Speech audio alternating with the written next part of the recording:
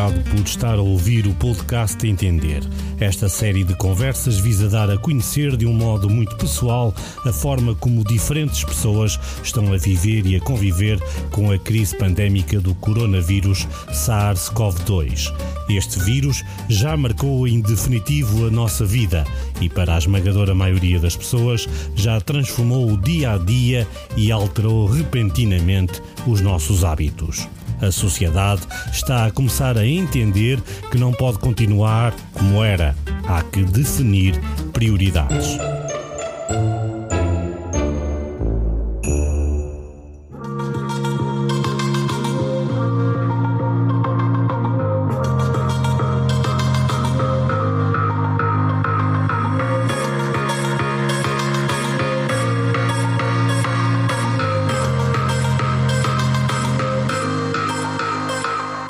Em menos de meio ano, tudo mudou. Agora até os hábitos de higiene comuns no dia-a-dia de todos passaram a ser mais rigorosos e só assim é que se consegue fazer desaparecer o vírus.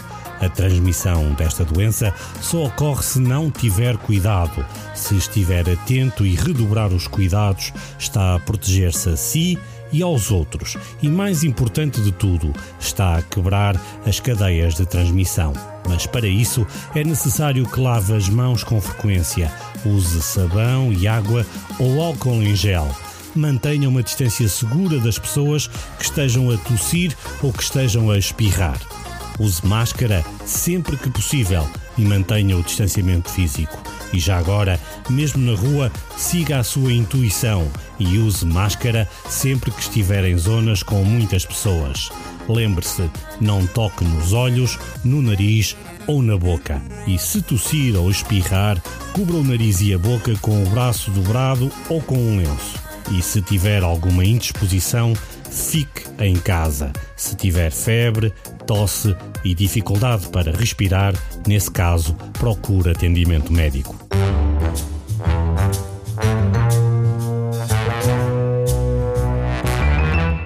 O Entender de hoje é sobre a gestão de um restaurante durante a pandemia, como receber os clientes, como lidar com as limpezas, fornecedores e prevenção entre colaboradores. Vamos viajar até Matosinhos e à emblemática área dos restaurantes de peixe grelhado.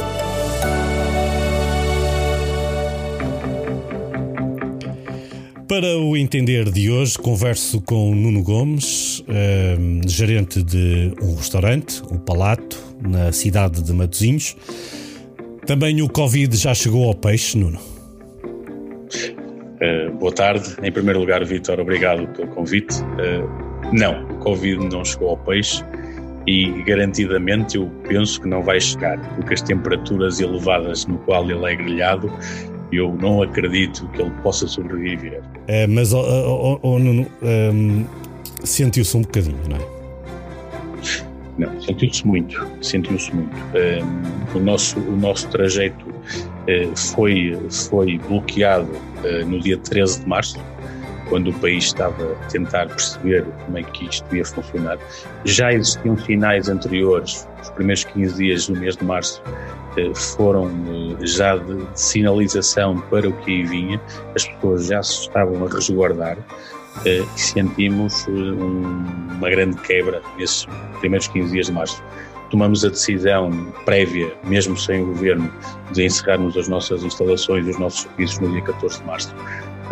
E passamos para um processo de autoconfinamento voluntário, principalmente para que a nossa equipa também ficasse resguardada e as suas famílias, porque para nós mais importante do que a parte financeira é, sem dúvida nenhuma, as pessoas e a parte da saúde delas. Isso para nós é extremamente importante. Mas o que é que te levou a que antecipasse o fecho do restaurante? Principalmente porque os sinais que eram transmitidos principalmente através das notícias e não só através da televisão, das rádios, dos jornais, mas também a informação que circulava nas redes sociais e de algumas pessoas com mais alguma informação adicional demonstravam que vinha aí alguma coisa. E também o facto de estarmos a passar um período que efetivamente já se notava um decréscimo muito grande de pessoas a visitarem o nosso espaço, optamos por tomar essa decisão, porque o alarmismo estava a ser muito, muito significativo. Claro, nós nos costumamos dizer em bom português, mais vale prevenir que remediar, e resolvemos encerrar para perceber o que é que iria acontecer. Nunca pensaríamos que iríamos estar encerrados tanto tempo. A nossa previsão era de que esse encerramento se desse por 15 dias, eventualmente, porque na altura falava-se nos 14 dias de confinamento, e nós achamos que esses 14 dias iriam ser suficientes para, de alguma forma, conter aquilo que aí vinha, mas ninguém tinha o conhecimento do que aí vinha. E, portanto, depois foi ir reajustando à medida que as informações e que os acontecimentos foram acontecendo, passo pleonasmo, foi dar seguimento àquilo que estava a acontecer. Quem é que teve mais medo? O Nuno Gomes pessoa ou o Nuno Gomes empresário? O Nuno Gomes empresário, sem dúvida nenhuma.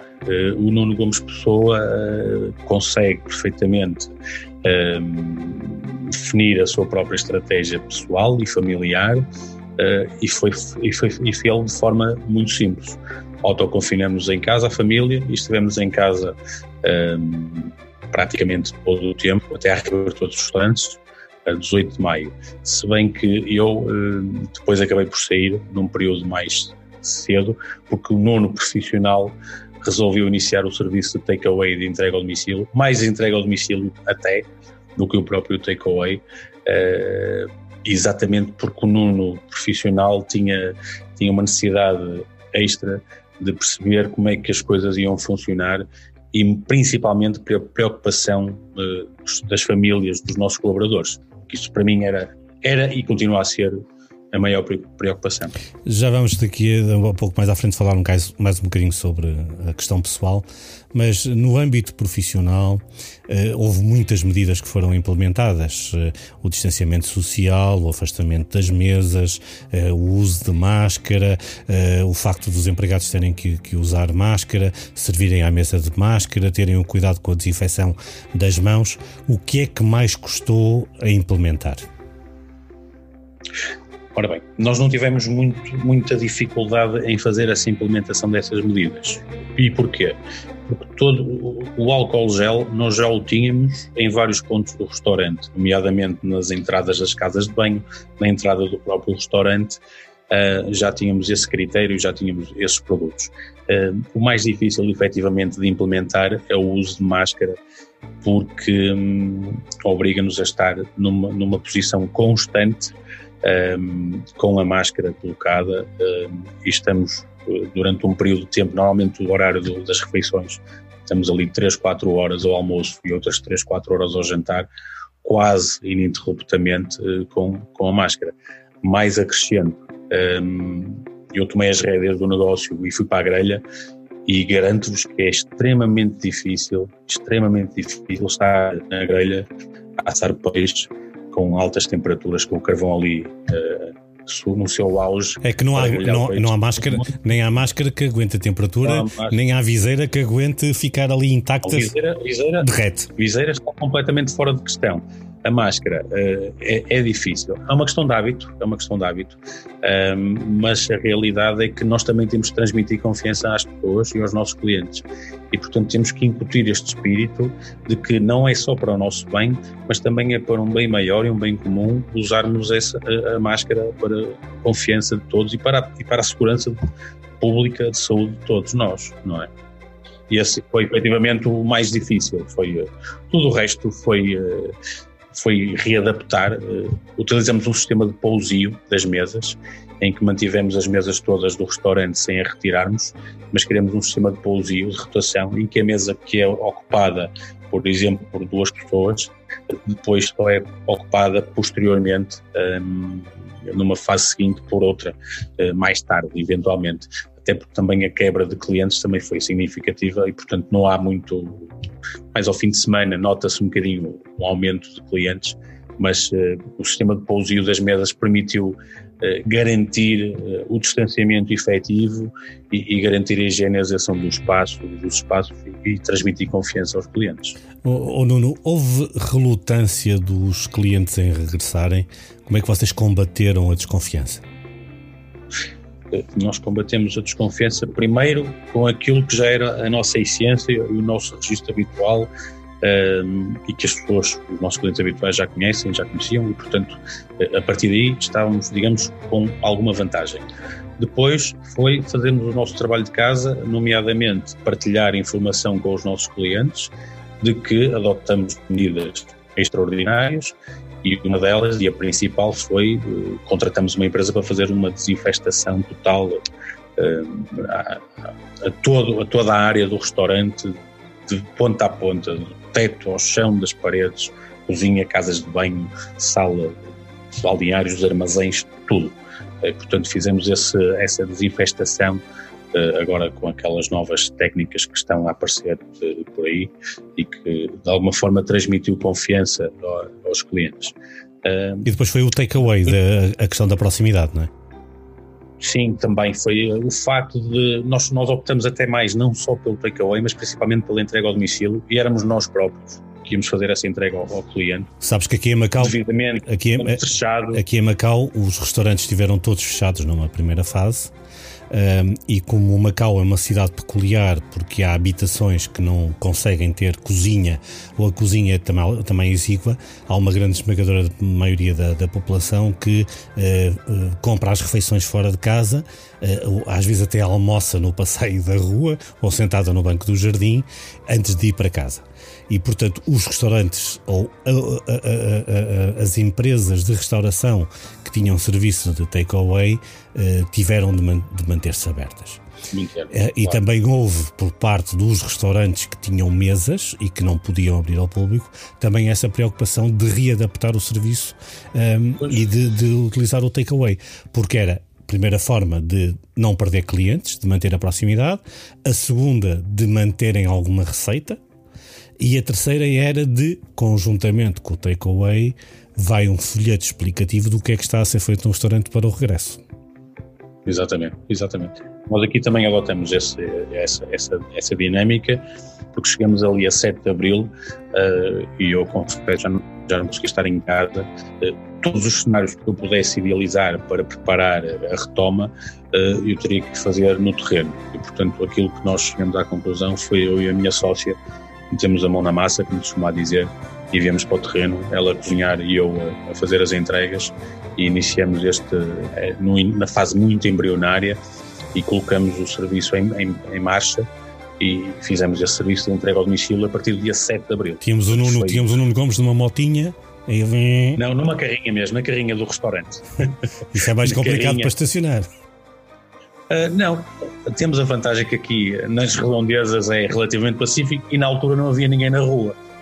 Agora é que é mais difícil, porque na altura não estava ninguém na rua, estava toda a gente em casa, portanto era muito fácil de efetivamente fazermos a entrega ao domicílio.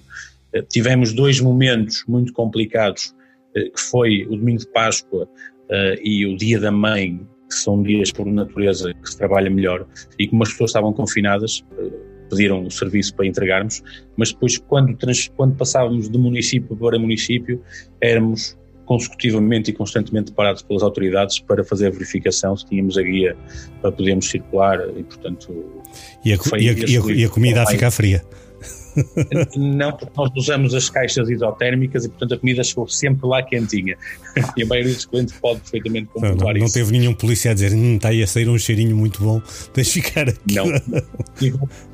Tive um agente ali junto ao estádio do Dragão, por baixo, porque eles fizeram ali uma alteração. Eu ia para Gondomar fazer uma entrega e o cliente disse, vem de tão longe. Eu disse, venho satisfazer os anseios gastronómicos de uma mãe. E ele disse, pá, ainda bem, gostava também de poder, mas tenho que estar a trabalhar. Disse, então estamos os dois a trabalhar para um bem maior. E pronto. E os empregados? E os empregados? Os nossos colaboradores, eu acho que na fase inicial eles assumiram isto. Eu tive uma conversa com eles e nós definimos que os últimos 15 dias de março seriam usados como férias, portanto eles mantiveram os valores salariais intactos. Depois, como verificamos que isto ia prolongar, optamos por entrar em layoff a partir de abril, e depois, paulatinamente, conforme isto foi retomando, fomos... Essa não deve ser uma decisão fácil, não é? Layoff não é fácil. Nós tentamos... Até porque daquilo que eu conheço dessa equipa é quase uma família, não é? É quase uma família, é verdade. E nós tentamos manter toda a gente, e todos aqueles que estão connosco e que quiseram continuar connosco, continuam. Houve alguns elementos que a determinada altura resolveram sair, porque eu garanti-lhes que não sabia se conseguia garantir-lhes o posto de trabalho ao longo do tempo. Nós não sabíamos o que é que ia acontecer, e portanto, se eles tivessem a oportunidade de receber uma proposta de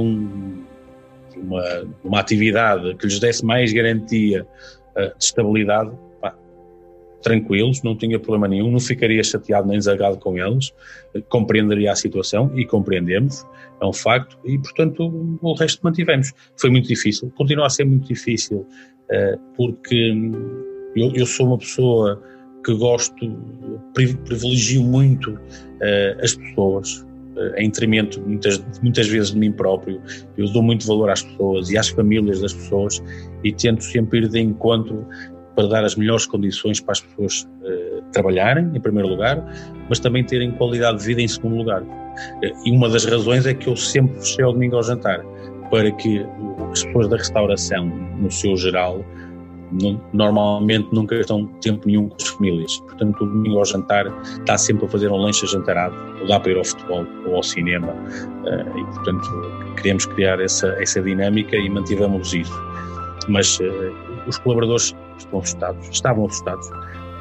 Agora houve alguma ação de formação? Sim, fui sempre dando formação online, fomos conversando sobre o que é que ia acontecer, quais seriam os novos procedimentos que teríamos que seguir, e a realidade é que nós neste momento temos muito mais trabalho de preparação do que aquilo que temos muito mais, o grau de exigência é muito mais elevado, e eles para já têm dado uma boa capacidade de resposta. Não tiveste ninguém que disse: "Oh, Nuno, estás a ser um bocadinho mais papista do que o próprio Papa"? Tive alguns que disseram: "Nuno, mas porquê é que nós estamos a fazer isto se ninguém faz?" Eu disse: "Porque estas são as normas e nós vamos seguir as normas. Nós vamos tentar manter todas as normas que foram exigidas pela DGS e vamos tentar sobreviver desta forma. Não vamos andar aqui a fazer rodeios, nem a inventar coisas que não precisam de ser inventadas. É este o procedimento que temos que assumir.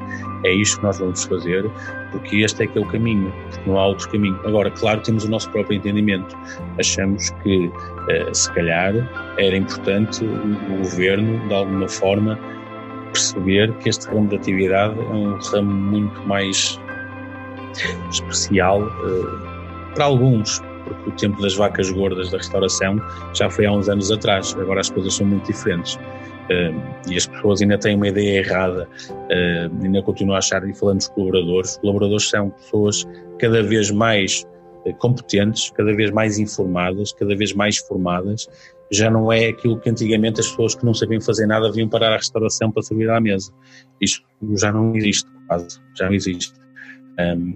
E temos que ter aqui a ambição de fazer com que eles cresçam, evoluam e tenham a informação acima de tudo, porque eles com a informação conseguem, informação e formação, porque uma coisa é informar, mas depois temos que formar também, porque temos que pôr em prática os procedimentos que nos são exigidos. Se eles não forem bem colocados em prática, torna-se complicado.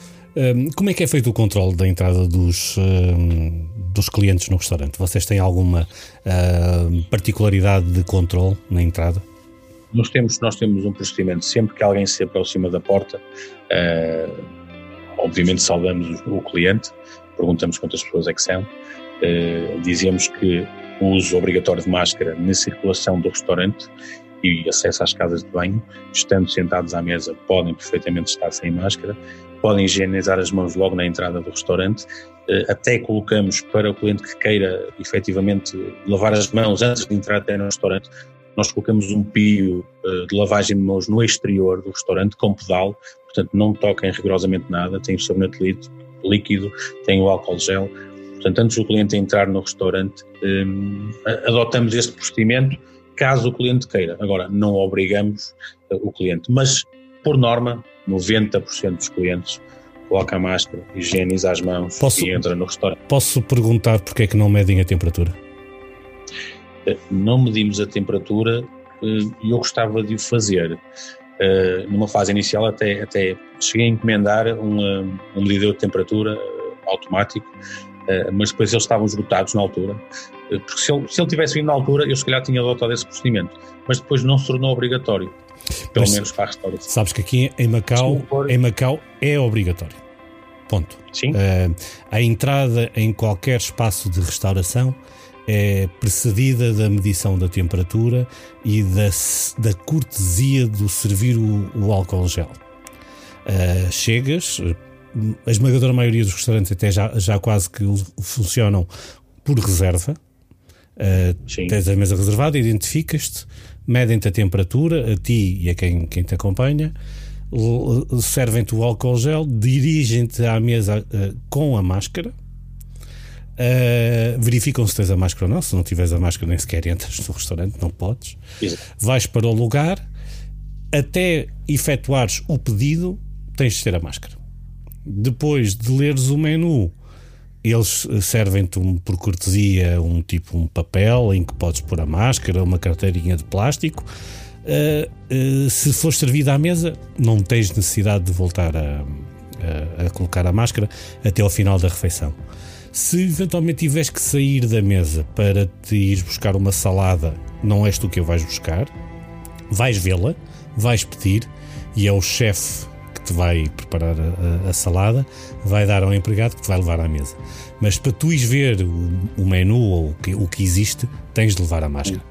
Tens de levar a máscara. Mas eu pergunto isto da temperatura porque aqui é obrigatório. Há muita gente que, ou porque está com um pico de febre, às vezes é convidada a ir, vá consultar um médico ou ver ao hospital que você está com febre, mas não entra. A pessoa não pode entrar. E inclusivamente alguns restaurantes aderiram a uma iniciativa do governo que há uma aplicação diária em que tu voluntariamente comunicas o teu estado de saúde. Se tens tosse, se não tens tosse, se estás com febre, se não estás com febre, se viajaste para fora de Macau e onde estiveste nos últimos 14 dias. São perguntas bases em que tu respondes e no fim do inquérito submetes e é emitido um código de saúde. Verde, podes circular à vontade. Amarelo, é melhor consultares um médico. Vermelho, ficas proibido de entrar. Sim. E portanto há alguns restaurantes que ficam em hotéis em que à entrada pedem-te o código de saúde. Lês o código de barras, imprimes, abres no telefone, preenches, mostras o código verde e podes seguir viagem. Porque isso é uma das primeiras barreiras de detecção do vírus, a temperatura. Por isso nós que estamos aqui neste outro lado do mundo, quando sabemos que no aeroporto é às vezes e depois não há em mais lado nenhum, dizemos o caldo está entornado e não é caldo verde. Pois, exatamente. Não, é um facto porque realmente também não se entende. Inicialmente a previsão era de que iríamos ter a obrigação de medir a temperatura, mas depois esse tema, pelos vistos, acabou por cair por terra. Mas é uma mais-valia sem dúvida nenhuma e obviamente que nós temos a noção e a consciência que esse é um dos primeiros fatores, indicadores da presença eventual do coronavírus. Já tive algumas conversas que disseram, mas eu tenho direito à minha liberdade, eu tenho direito a que as pessoas não saibam como é que eu estou. Desculpa, eu não me sinto privado. A liberdade de um é quando começa a liberdade do próximo, não é? Mas eu não me sinto privado de estender o braço ou a passar um pórtico e medirem a temperatura. Eu por vezes até, olha, hoje estou mais quentinho, vim a correr, estou mais depressa. Até brinco com a situação. Mas não me importo, porque tenho a noção que se tiver temperatura, primeiro quero saber se estou doente ou não, mas depois ao mesmo tempo estou a defender as pessoas que estão comigo ou até as outras pessoas. É uma questão da salvaguarda do próximo, mas há quem não entenda isso. Não, eu era apologista disso, sem dúvida nenhuma. Eu acho que fazia, obviamente que é mais uma tarefa para acrescentar, mas sem dúvida que faria todo o sentido, e faz a nível de segurança, para mim era fundamental que isso fosse implementado. E eu não me importava nada. Eu continuo a considerar que são, muito pelo contrário. Ou são necessárias criar bolhas de segurança para as pessoas. As pessoas têm que estar em espaços e em ambientes que se sentem seguras. Por exemplo, uma realização do teste. Se eu, para ir para um resort, para um hotel, para um local de férias que supostamente é condicionado, se tiver que fazer um teste, mas eu sei que todas as pessoas que lá estão dentro testam negativo, eu sinto-me mais seguro. Muito mais seguro. Muito mais seguro, não é? Se tu à entrada no restaurante vais medir a temperatura e as pessoas sabem garantidamente que todas as pessoas que estão lá dentro não têm temperatura, estás à vontade. Nunca aconteceu no restaurante alguém tossir e o pessoal do lado começar a mexer-se na cadeira ou afastar-se? Não, acontece uma coisa curiosa, porque às vezes as pessoas, pode acontecer haver uma tendência porque podem se entalar, e se alguém se entala e começa a tossir, fica logo toda a gente a olhar assim do soslaio. Não olham logo assim diretamente, olham assim do soslaio para perceber quem é que está a tossir em primeiro lugar. Isto está próximo ou se está longe, não é? E depois, se a pessoa continua a tossir porque efetivamente está entalada, as pessoas ficam a olhar de uma forma mais fixa. É verdade. Portanto, já se não, ou espirrar, por exemplo, também, se houver pessoas que têm uma tendência de espirrar 2 ou 3 ou 4 vezes seguidas, fica logo toda a gente sob aviso a olhar para o indivíduo que está... E se ficar com uma espinha entalada na garganta? É expulso do restaurante ao pontapé. Eu espero que isso não aconteça, mas também pode ser um bocadinho mais difícil, porque nós temos uma tendência natural para despenharmos o peixe ao cliente, portanto minimizamos o risco. Claro. Para acabarmos a parte profissional, Nuno, chegaste a ponderar pôr acrílicos nas mesas? Alguns restaurantes pela Europa que criaram bolhas de acrílicos. Aqui em Macau não há. Nas escolas há, para a separação dos miúdos nas carteiras, mas nos restaurantes que eu me lembro, até agora não fui a nenhum que tivessem acrílicos. Isso foi considerado? Chegamos a pedir orçamentos, mas assustamos-nos completamente, que era uma corrida desenfreada aos acrílicos ou aos vidros, uma coisa surreal. E eu optei então por não colocar os acrílicos, até porque depois desvirtuamos um bocadinho o espaço. Nós primamos pela segurança dos clientes, acima de tudo, mas depois o vidro ou o acrílico acaba por ser, pode ser também um problema no futuro, não sei, e por isso... E até para jantares de grupo e pessoas ou famílias numerosas torna-se um empecilho, não é? Não, e depois a criar tinha que criar de modo a que eles fossem amovíveis, portanto nunca fixos, tinham que ser amovíveis de alguma forma, mas a logística para isso ia ser um pouco difícil, e optei por não tomarmos essa decisão de adquirir isso, até porque também estamos limitados a 20 pessoas. No início estávamos limitados a 10, depois passamos a estar limitados a grupos de 20 pessoas. Como fazemos o distanciamento com umas mesas que servem de barreira, entre aspas, porque mantém ali o distanciamento de 2 metros, achamos por bem, para já nesta fase, não fazer esse investimento e aguardar por perceber o que é que vai acontecer no futuro próximo. E agora a outra parte, quando fecha o restaurante, lava as mãos, vai para casa, mas durante o dia esteve com dezenas e dezenas de pessoas e fica a pensar, vou levar o vírus para casa ou não? Não penso nisso. Adotei um procedimento que todo o calçado e toda a roupa eu retiro logo na entrada de casa e vai diretamente para lavar. E, portanto, logo a seguir vou tomar um duche. Portanto, não tenho contacto com nada em casa, só depois de ter tomado duche, estar desinfetado, é que regresso à minha vida normal em casa. Eu adoto esse procedimento e faço pelo menos 2 vezes ao dia, que é a seguir ao almoço e a seguir ao jantar. Portanto, nem vamos falar de manhã, não são 3. E a família, a família não fica assustada. Uma coisa é nós vivemos e trabalhamos numa bolsa de pessoas em que conhecemos. Outra coisa é ter um comércio de porta aberta. Qualquer pessoa entra. Sim, qualquer um entra. Evitamos, há certos procedimentos que nós passamos a evitar. Eu já não sei o que é complementar cotovelo ou cotovelada. Como dizia o diretor-geral do Rio Ave, é o cumprimentar Paulinho Santos. Exato. Exatamente, literalmente assim.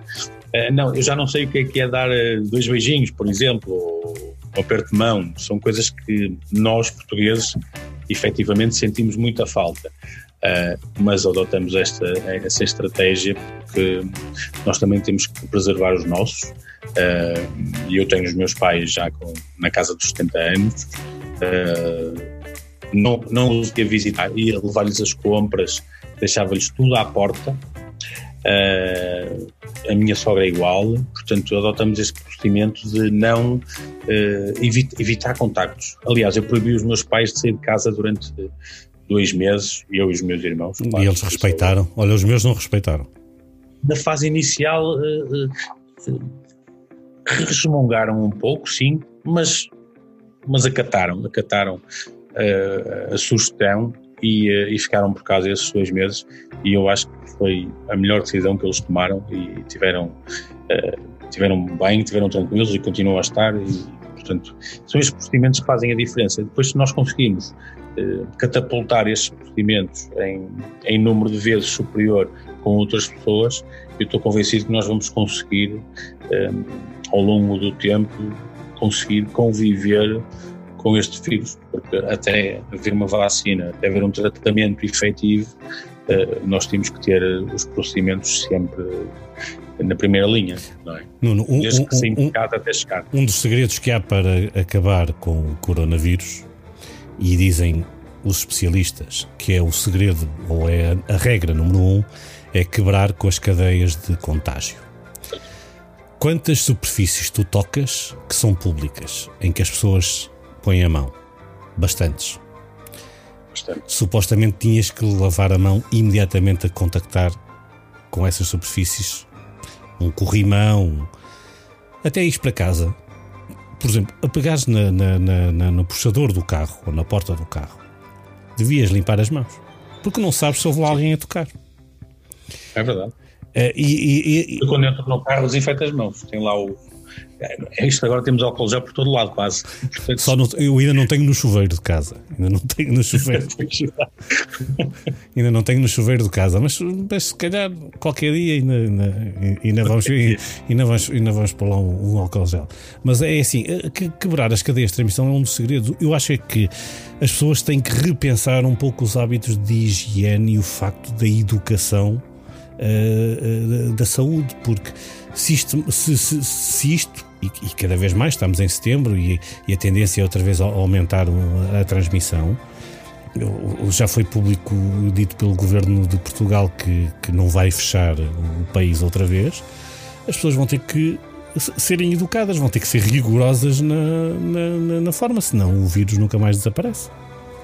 É a única forma que nós temos. É sermos ainda mais capazes de nos adaptar a estas novas regras, porque eu não acredito que o país tenha condições para fechar, nem Portugal, nem nenhum país do mundo.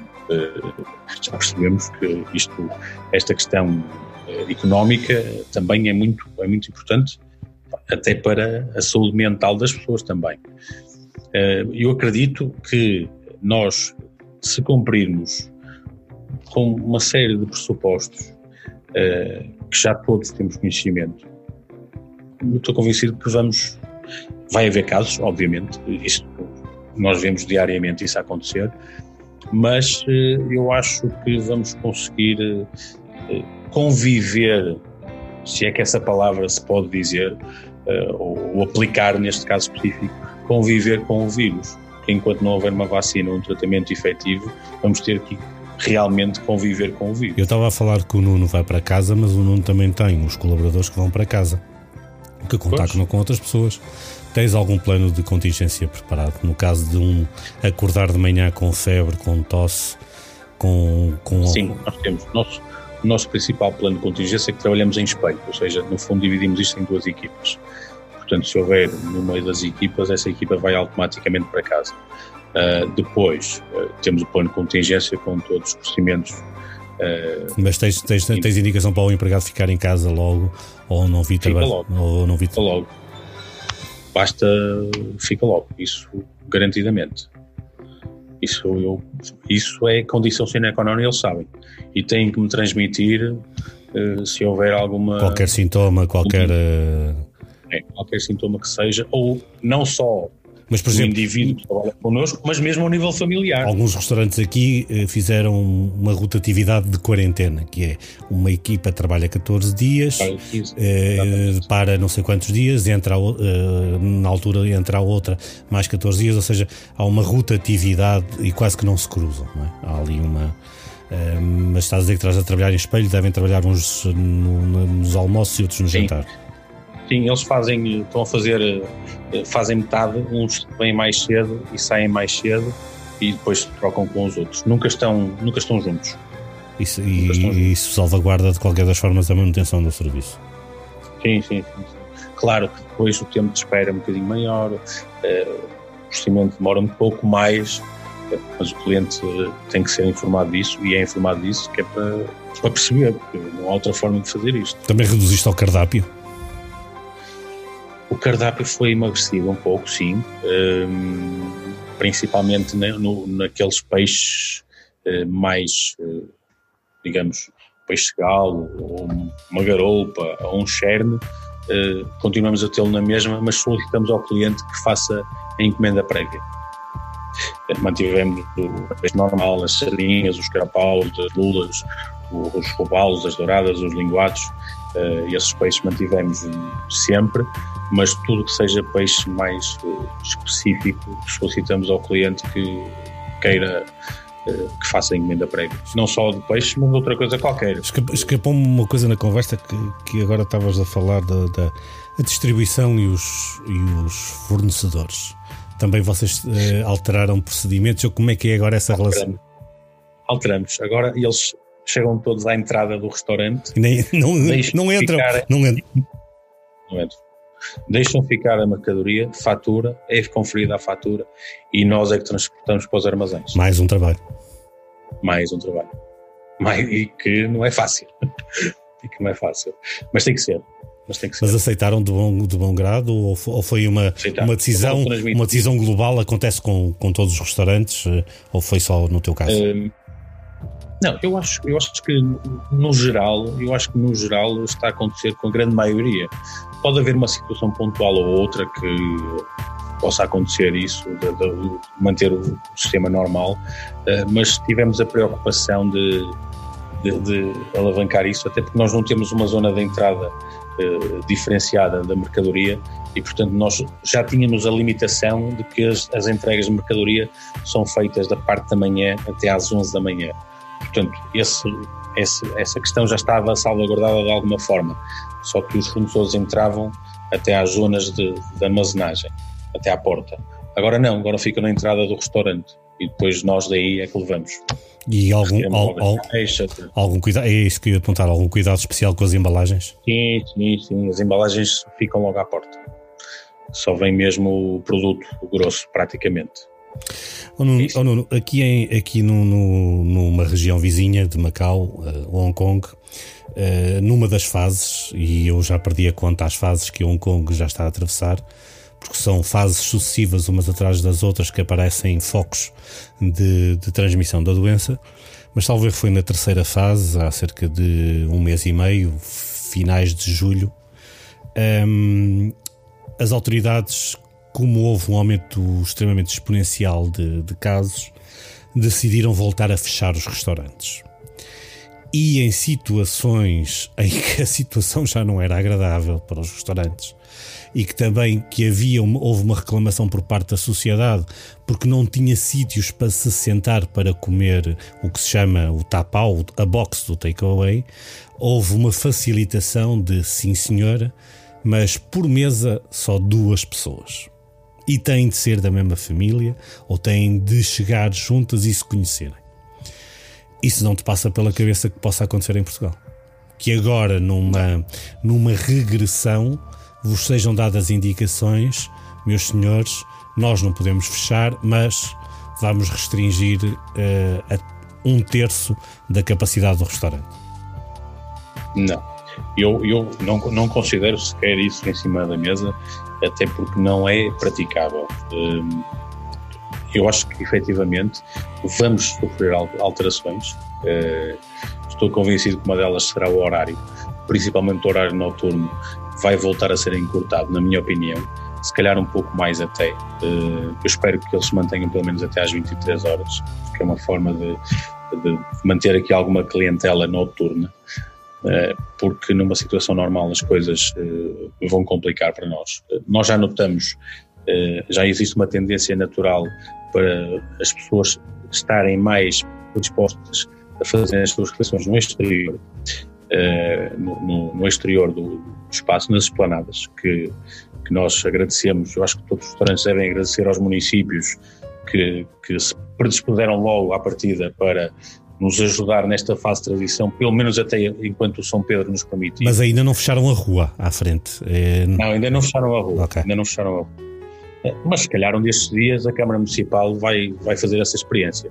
Se calhar era importante que essa experiência fosse realizada. Que era para até dar-vos um pouco mais de espaço para colocar mais mesas, ou pelo menos de afastamento. Também para percebermos como é que seria a alocação de novas dinâmicas, de cargas e descargas de pessoas, de trânsito, de potenciar as pessoas andarem a pé mais, se bem que também precisamos da ajuda de São Pedro para fazer isso, não é? Porque se estiver a chover, não adianta nada ter esplanadas, se estiver a chover, porque não há as condições. Mas voltando ao tema, que é o que é que o Governo pode...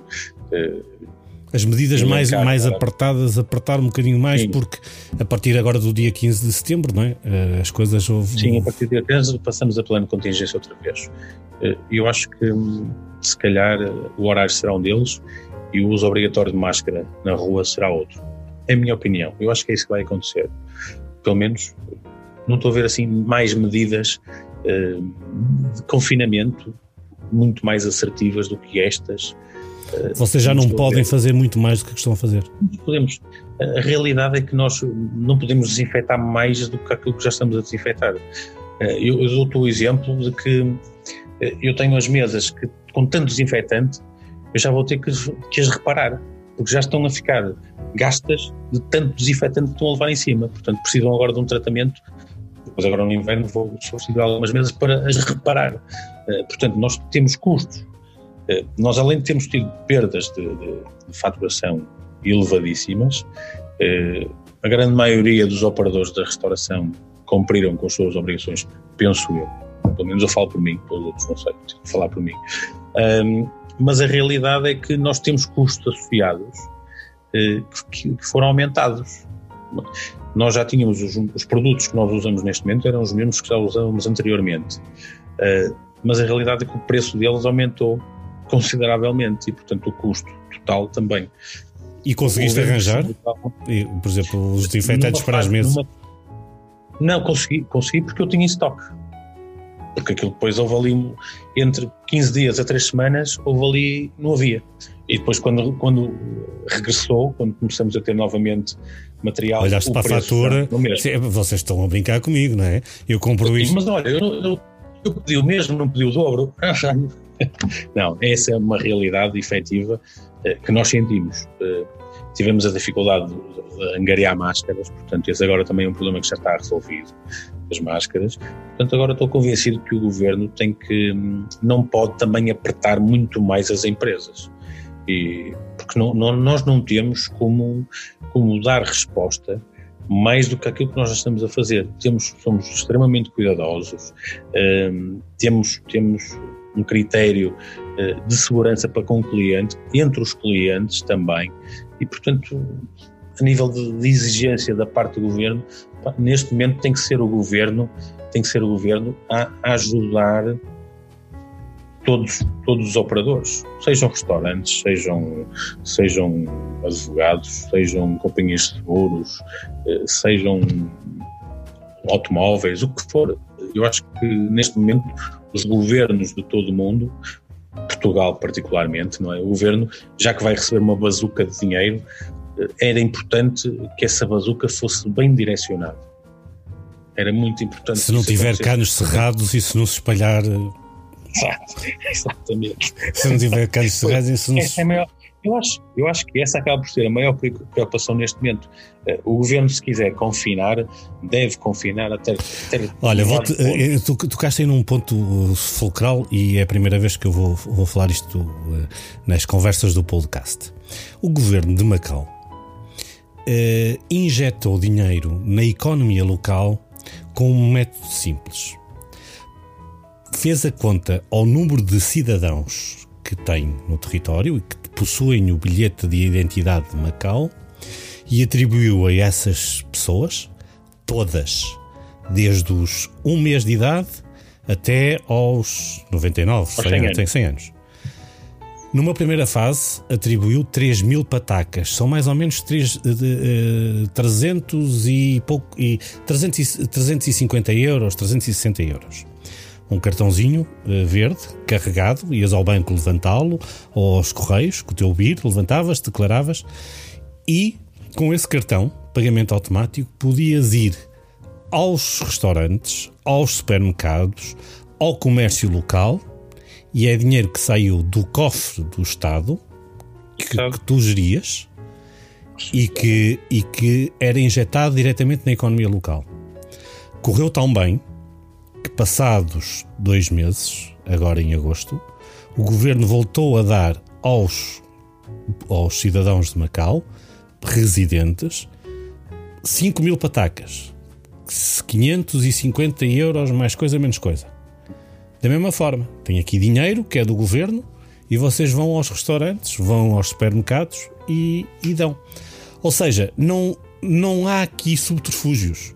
Vai diretamente da fonte para o cidadão, e o cidadão tem na sua posse o dinheiro do Estado que vai gastar no comércio local. Não houve intermediários. És tu que decides se vais ao restaurante, se vais à mercearia, se vais ao barbeiro. Não podes usá-lo em transportes públicos, porque já são subvencionados. Não podes utilizá-lo em casinos, porque os casinos são de jogo.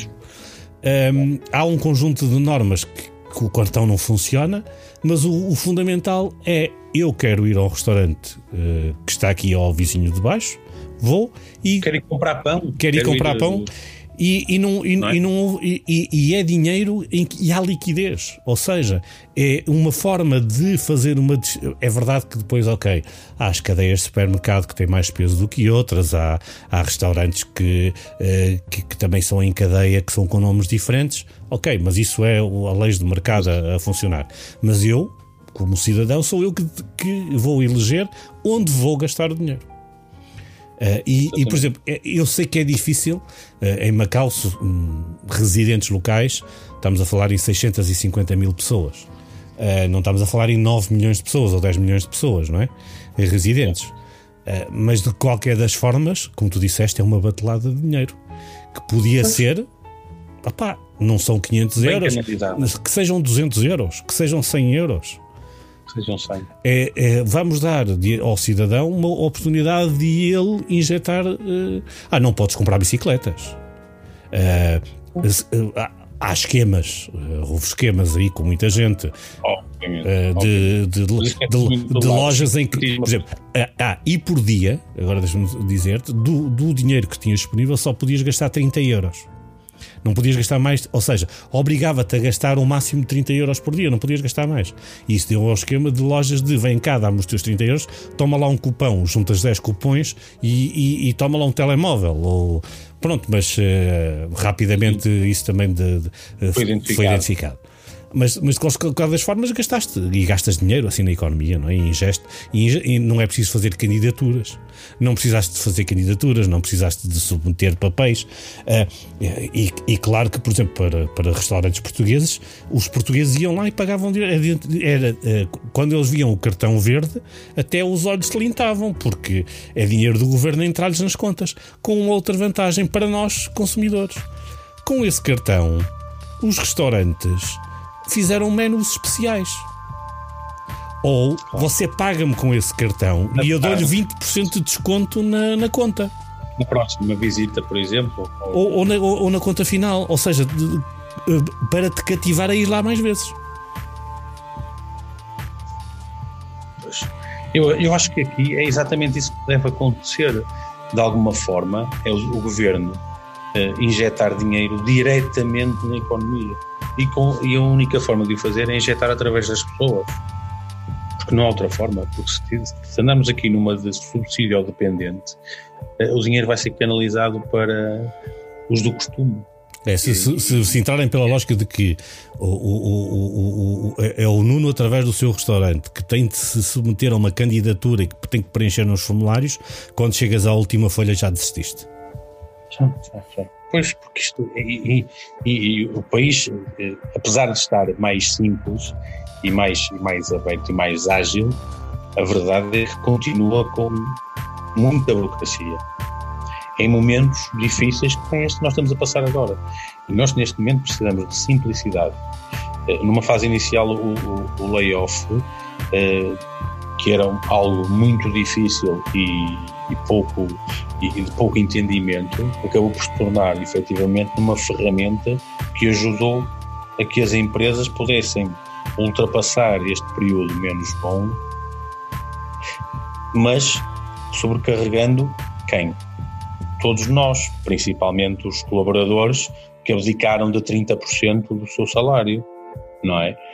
E portanto isso parece que não, mas é significativo e portanto é necessário e é preciso premiar as pessoas por este processo que passaram, não é? Por este sacrifício que todos nós fizemos, e a melhor forma de o fazer é premiá-las com valor facial, conforme tu dizias, essa ideia é fantástica. Porque eu também já tinha ouvido falar em Inglaterra, também deram um determinado valor para gastar nos restaurantes ou em hotéis. É preciso injetar dinheiro na economia. Ponto número 1. Porque a realidade é que agora nós não sabemos o que é que aí vem. Sabemos que os números de casos estão a aumentar consideravelmente. Sabemos que vamos ser obrigados a um novo formato, chamemos-lhe assim, de confinamento. Precisamos de ter aqui matéria para que possamos continuar a trabalhar, porque senão as coisas vão fechar. Não há outra forma. Estamos no âmbito da restauração, as conversas são como as cerejas e isto já vai longo, e vou-te rematar com uma pergunta que tenho feito a toda a gente. Há alguma coisa que tu tenhas tido no passado, ou que faças e que tinhas como hábito no passado, e que não queiras perder para o futuro? Já disseste que tens saudades de dar beijinhos, que já não sabes como é que é dar beijinho, mas há alguma coisa que tu tinhas feito no dia-a-dia ou que fazias no dia-a-dia e que nem que haja o máximo de regras tu não vais abdicar? Vítor, assim de repente eu acho que não me surge assim nada na cabeça que eu diga assim, é algo que eu quebrava a regra. Não me parece. Neste momento eu acho que é fundamental nós sermos responsáveis, termos a consciência de que mesmo que tenhamos de fazer sacrifícios em alguns momentos, conforme aquilo que estamos a fazer até agora, é para um bem maior e é para o bem de todos. E eu acho que se nós pudermos abdicar agora um bocadinho de alguma coisa que não seja possível fazer neste momento, mas que o possamos fazer no futuro, sim. Olha, vou-te dar um exemplo. Gostava de ir ao Batô beber um copo, por exemplo, na última quinta do mês, ouvir aquelas músicas rivalistas. Pronto. Quando voltarmos do desconfinamento total, porque os bares e os restaurantes os bares e as discotecas estão a sofrer muito, muito mais que nós, e a malta dos eventos também.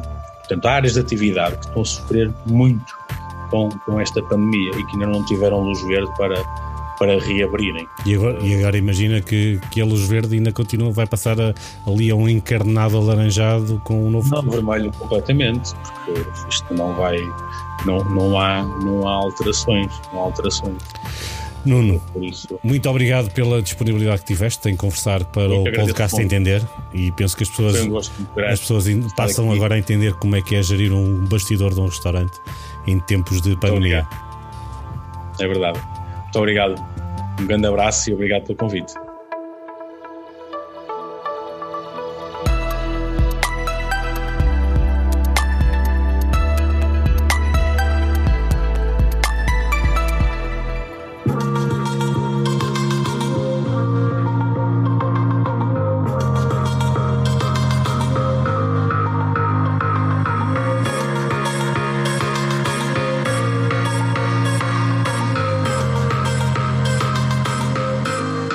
Este episódio do Entender fica por aqui.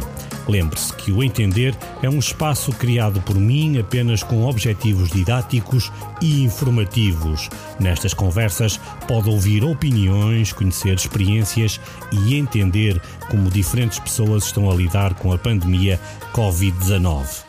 Todas as conversas estão disponíveis na página eletrónica www.entender.me e em várias plataformas de difusão de podcasts.